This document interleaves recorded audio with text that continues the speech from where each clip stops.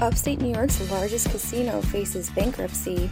A man nearly killed over a slice of pizza sues, and thousands are flocking to the sunflower field.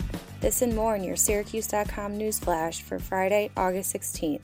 I'm Allie Healy. Upstate New York's largest and most lavish casino lost $73 million in the first 6 months of 2019 and has more than $400 million in debt. The $1.2 billion Resorts World Catskills near Monticello in Sullivan County is reportedly considering a prepackaged bankruptcy. In that case, its publicly traded operator, Empire Resorts, could be bought out by its largest shareholder and taken private. Empire Resorts also operates the nearby Monticello Raceway. The casino's financial woes, potential bankruptcy, and possible future plans are outlined in a report filed last week with the Securities and Exchange Commission.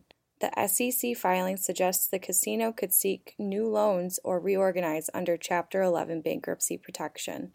A Syracuse man who was left bleeding profusely on a Marshall Street sidewalk is suing Acropolis Pizza for not providing enough security during a late-night stabbing in December 2017. The man was one of about 10 people involved in a brawl over the last slices of pizza that night. His attacker was convicted after a jury trial. The men ended up wrestling out the front door around 2:30 a.m., according to security video. The victim underwent life-saving surgery and testified against the attacker at trial. Acropolis is faulted for failing to control customers of Acropolis Pizza House and provide with a safe and secure place. Acropolis did not return a call for comment. An upstate New York couple have embraced how strangers love their bright, beautiful sunflowers. So what did they do? They welcome anyone to visit their sunflowers for free at Sunflowers of Sanborn. Visitors can walk among 12 acres of sunflowers, take pictures, or paint the scenery, all for no cost. There's no admission fee or even parking fee. Each year, their sunflower fields are open every day from 11 a.m. to 8 p.m. from the beginning of August until early September. They are located on 3311 Saunders Settlement Road in Sanborn, New York. That's your Syracuse.com news flash for Friday, August 16th. I'm Allie Healy. Get outside and enjoy your weekend.